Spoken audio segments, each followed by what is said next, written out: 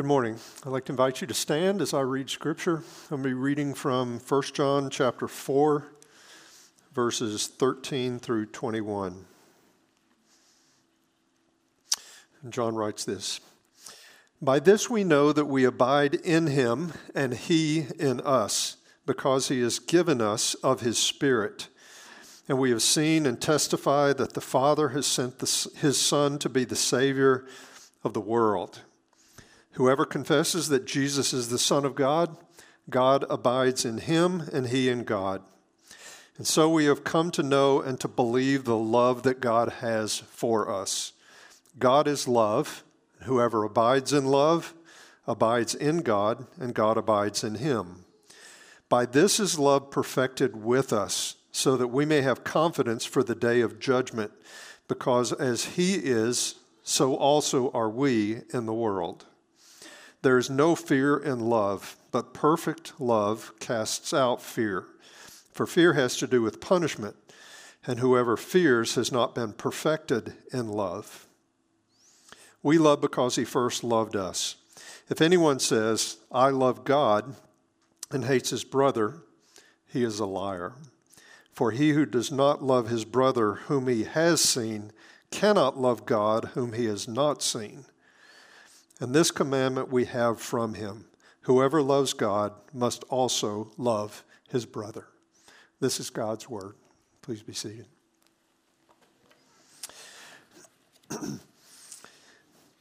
If you've been with us throughout this sermon series in 1 John, your reaction to this passage might be, really?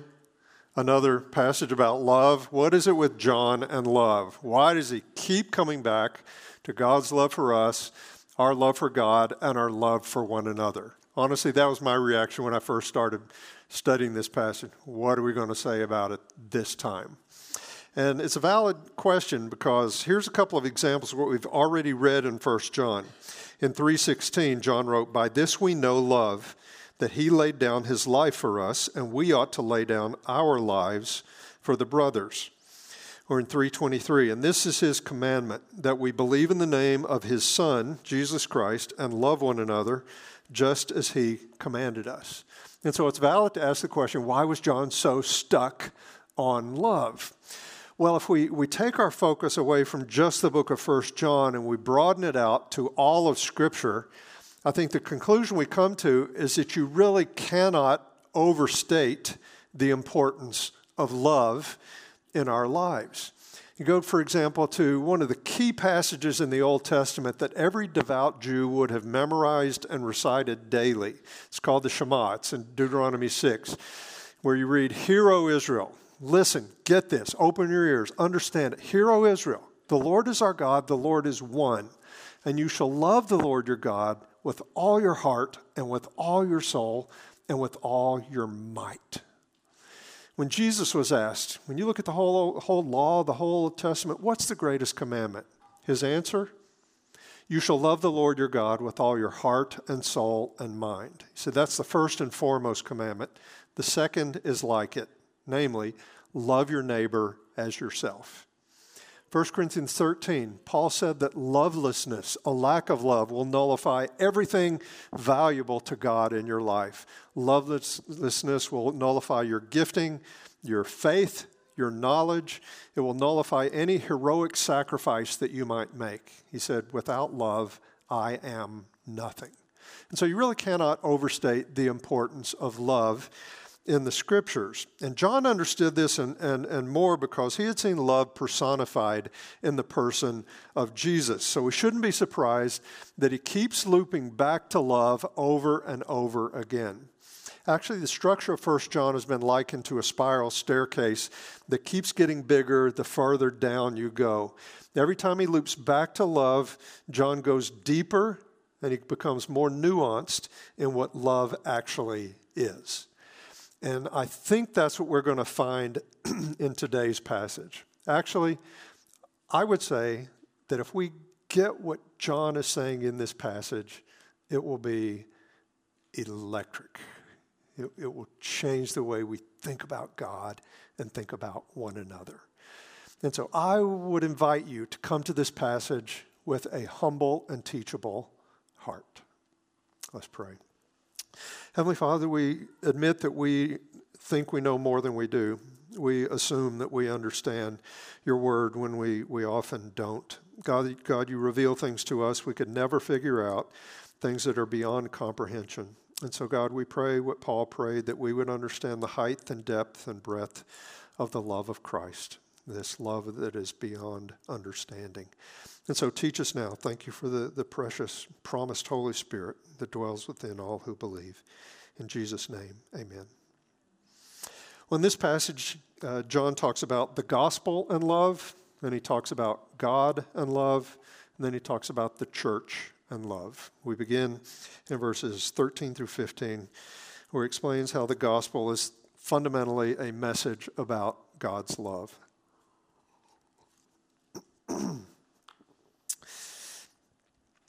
What John says in verse 13, he says, By this we know that we abide in him, and he in us, because he has given us of his Spirit.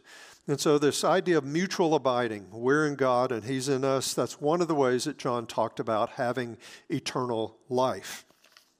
And as he did back in 3:24, John writes that the Spirit gives us this assurance that we have eternal life. The Spirit gives us this internal confirmation that we actually know God. And Jesus had promised this would be the case. Before he was crucified, the night before he was crucified, he told his disciples, I'm not going to leave you as orphans. I'm not going to abandon you in this world. But actually, it's to your advantage that I go back to the Father, because when I do, I'm going to send the Spirit of truth who will dwell within you. He said, I and the Father will make our home within you through the person of the Holy Spirit. And so through the Holy Spirit, we have this internal confirmation. Our hearts cry out, Abba, Father. And it's this confirmation that we do actually know God and have eternal life. In verse 14, John speaks about his own firsthand experience with Jesus. And this should sound familiar. He says, and we have seen and testify that the Father has sent his Son to be the Savior of the world. And this echoes what John wrote in the very first few verses of 1 John. He said, when I talk about Jesus, I'm not talking about hearsay, I'm not talking about rumors, I'm talking about somebody that I saw with my eyes, I heard with my ears, and I actually touched him with my hands. And so I'm talking about God who came, the Son of God who took on flesh and blood. And he says the message, what we proclaim, is that God the Father sent his unique Son to be the Savior, are you sitting down? The Savior of the world. Turns out he wasn't coming just for righteous people or Jewish people. He is the Savior of the entire world. And we saw last week, John said, you want to know what love is? This is love. Not that we loved him, but that he loved us and sent his Son to be the propitiation for our sins. So that's what love is. Love is not just being nice to people. Love is sacrificing for people who don't deserve it. When he became the atoning sacrifice for our sins, it means that he paid the price that we owed for our sins. And so we were God's enemies, and God said, I love you so fiercely that I'm going to send my only Son to die for that sin so that you might come back into relationship with me. So you want to know what love is? Love is fierce. Love is sacrificing for people who don't deserve it. You're just all in when it comes to the well-being of other people. So the gospel is fundamentally this announcement, this news about the love God has for us through Christ. And therefore, John makes this wide-ranging statement in verse 15. He says, whoever confesses that Jesus is the Son of God, God abides in him and he in God. So anybody who makes this confession, meaning I believe this and I declare it to be true. Anybody who confesses Jesus is the Son of God who died for my sins, he says that person has the closest possible association with God the Father. He abides in you and you abide in him. God dwells in us. He abides with us through his Spirit. And Paul often spoke about believers as those who are in Christ. So he's in us, we're in him. You know, one of the things that shocked the religious people in Jesus' day is how freely he welcomed people into relationship. The prevailing mindset was, well, when the Messiah comes, when God finally comes for this big takeover that's been promised forever, when God shows up, he's coming for righteous people. He's coming for people that behave themselves. He's coming for people that follow the rules. And then Jesus, he surrounded himself with misfits and outcasts and deviants. I mean, he just associated with people, and the Pharisees were shocked. And they said to his disciples, why does he have table fellowship with tax collectors and sinners? I mean, table fellowship implied friendship. It implied acceptance. You remember Jesus' response? He heard that they had asked this question, Mark 2:17. And when Jesus heard it, he said to them, those who are well have no need of a physician. If you're not sick, generally speaking, you don't go to a doctor. But those who are sick. I came not to call the righteous, but sinners. And so if you don't think you're sinful, you have no need for a Savior. I've had people tell me that. I don't need a Savior. I don't need to be saved from anything. But if you realize, no, actually, I am sinful to the core. Actually, I need to be saved from my own sin. If you admit that, and then you believe, and I believe that Jesus can do that he's actually the Savior of the world, that he died for my sin, then Jesus welcomes you with open arms. He said, absolutely, that's why I came. And so this is an offer that Jesus makes to anybody who will accept it. Nobody is too far gone. Nobody is beyond the reach of God. If you believe in the Lord Jesus Christ, you will be saved. You admit, I'm sinful, I need to be saved, Jesus is my Savior. And you enter into the closest possible association with him. You're in him, he is in you. Okay?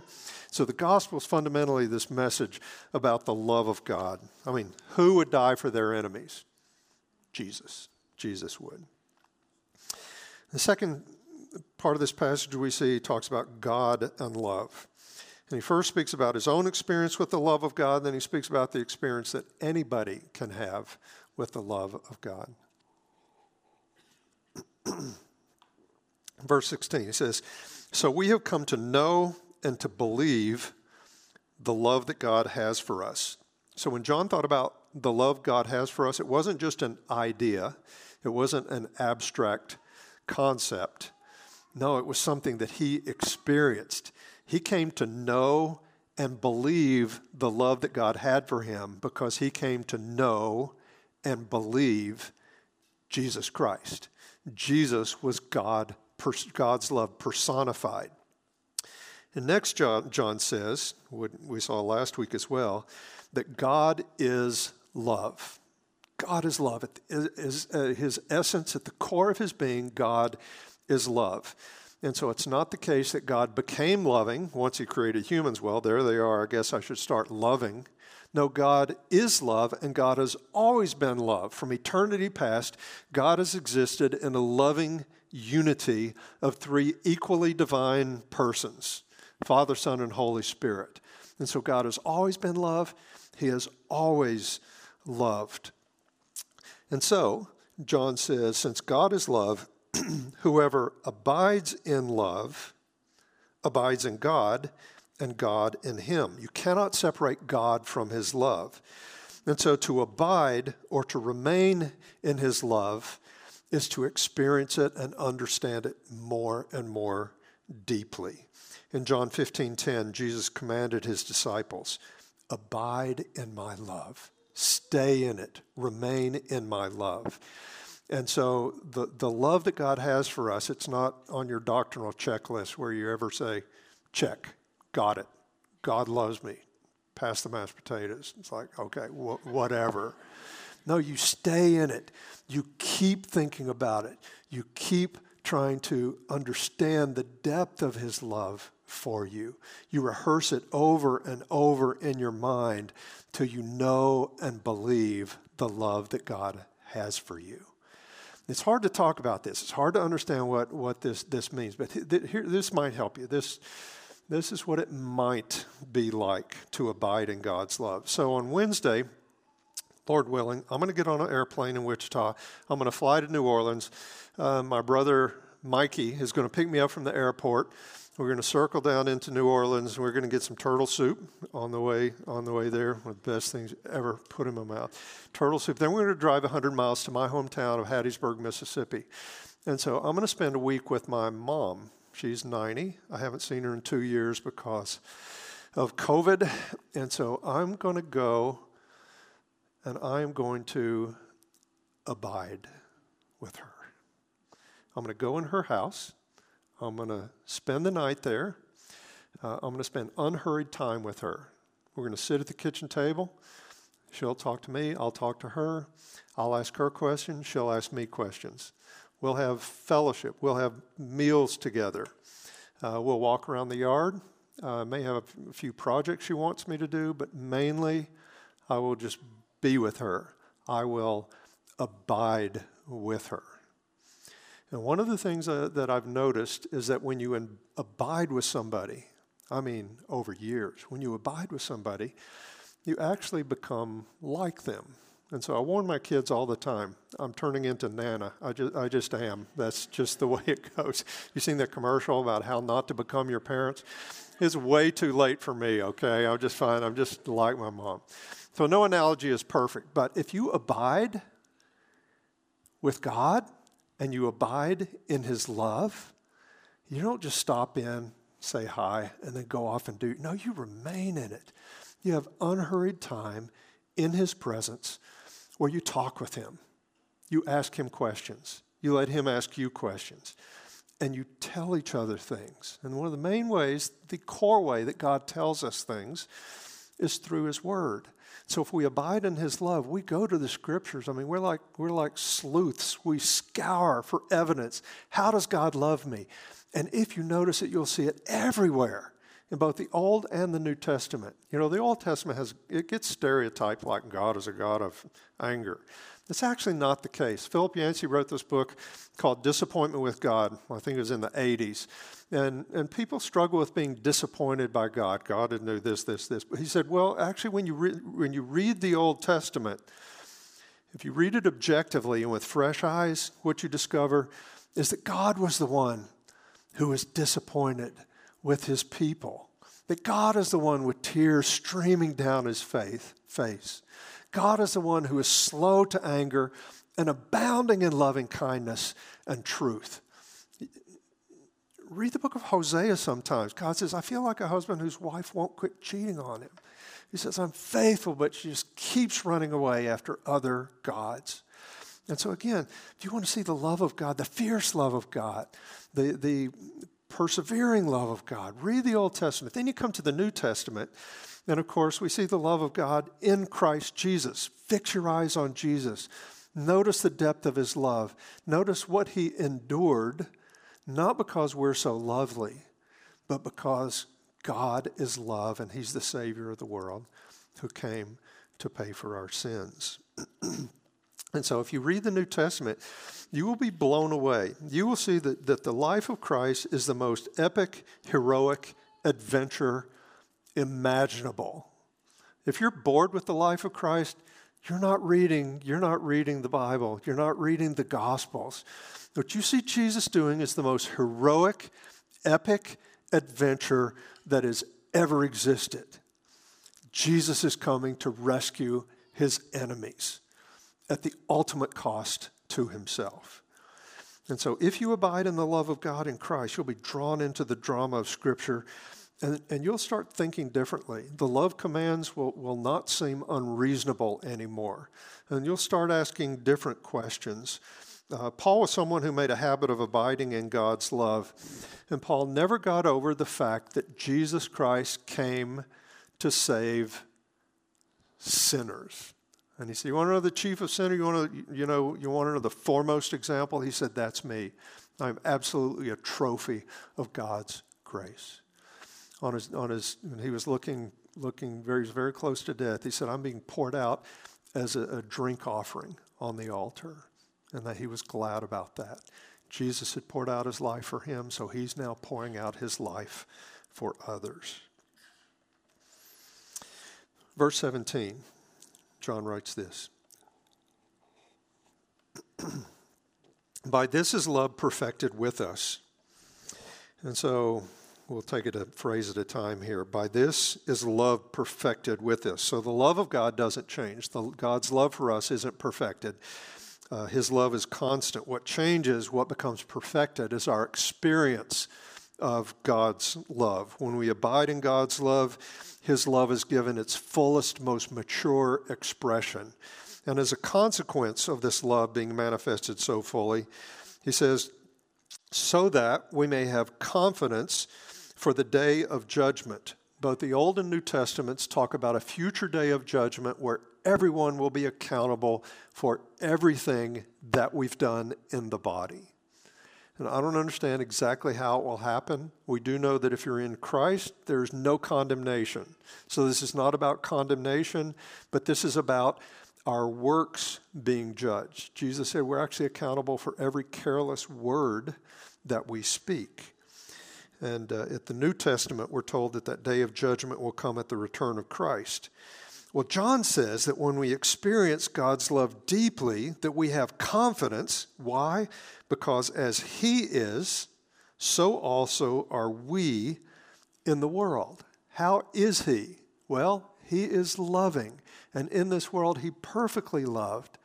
If we abide in His love, we are as He is. We too manifest this love in its full maturity. And therefore, we have confidence. We prove that we're God's children. We have nothing to fear on the day of judgment. In verse 18, he writes, there is no fear in love, but perfect love casts out fear. For fear has to do with punishment, and whoever fears has not been perfected in love. And so when John writes there's no fear in love, he's obviously not talking about the fear of the Lord. John was not ignorant about this rich theme that runs throughout the Bible, especially in the wisdom literature, how the fear of the Lord is the beginning of wisdom. Of course, John would have affirmed that. He's talking about the fear of punishment here. And so he has in mind the fear of punishment, and the love that John has in mind is the perfect love that God has for everyone who will receive it.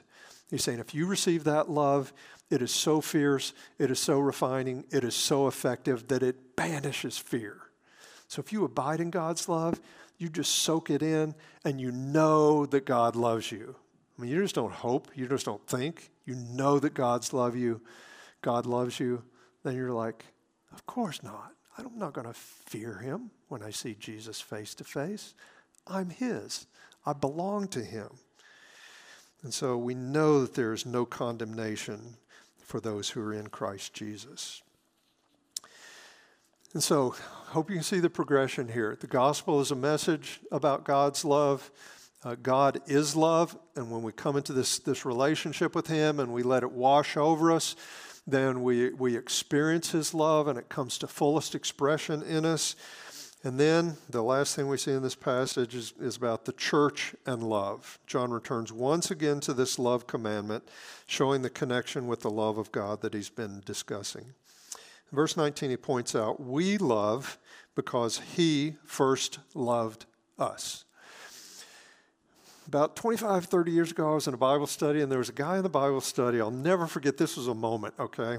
He had recently come to Christ. I don't even remember what I said, but I said something that made him stop and tell me in no uncertain terms. He said, Steve, before I knew Christ, I was one of the most honest people you would ever meet. So it's like, don't think that I didn't have any virtues before I came to Christ. And I've never forgotten that. And that's actually true. I have tons of friends that don't know Christ. They're kind, compassionate, honest, have all sorts of virtues. So what John says here doesn't imply that Christians are the only people with any virtue. But what he does say is that we, as believers, as followers of Christ, we love, very distinctively, we love because He first loved us. The reason we love the way we do is because of the way Jesus first loved us. So we have a very distinct grid and a very distinct motivation for our love. Remember the love command that Jesus gave in John 13. Love one another as I have loved you. And so if you're a follower of Christ, you uniquely understand how Christ has loved you. He has loved you sacrificially. He has served you. And so that's how he's loved us. That's how we love one another. And so as we abide in Jesus' love, we think less and less about what does that person deserve? What does that person deserve from me? And we ask more and more the question, now how did Jesus love me when I was that person, when I am that person? And it's not always easy to answer that question. It can be pretty complex sometimes. But in verse 20, John confronts the person who claims to know God or claims to love God, but that person hates other believers. And obviously none of us loves perfectly, right? Can we all agree on one thing here? None of us loves perfectly, so don't get freaked out if somebody comes to mind that you find it terribly difficult to love. Here's what John writes. If anyone says, I love God, and yet hates his brother, well, he's a liar. He's saying something that is not true.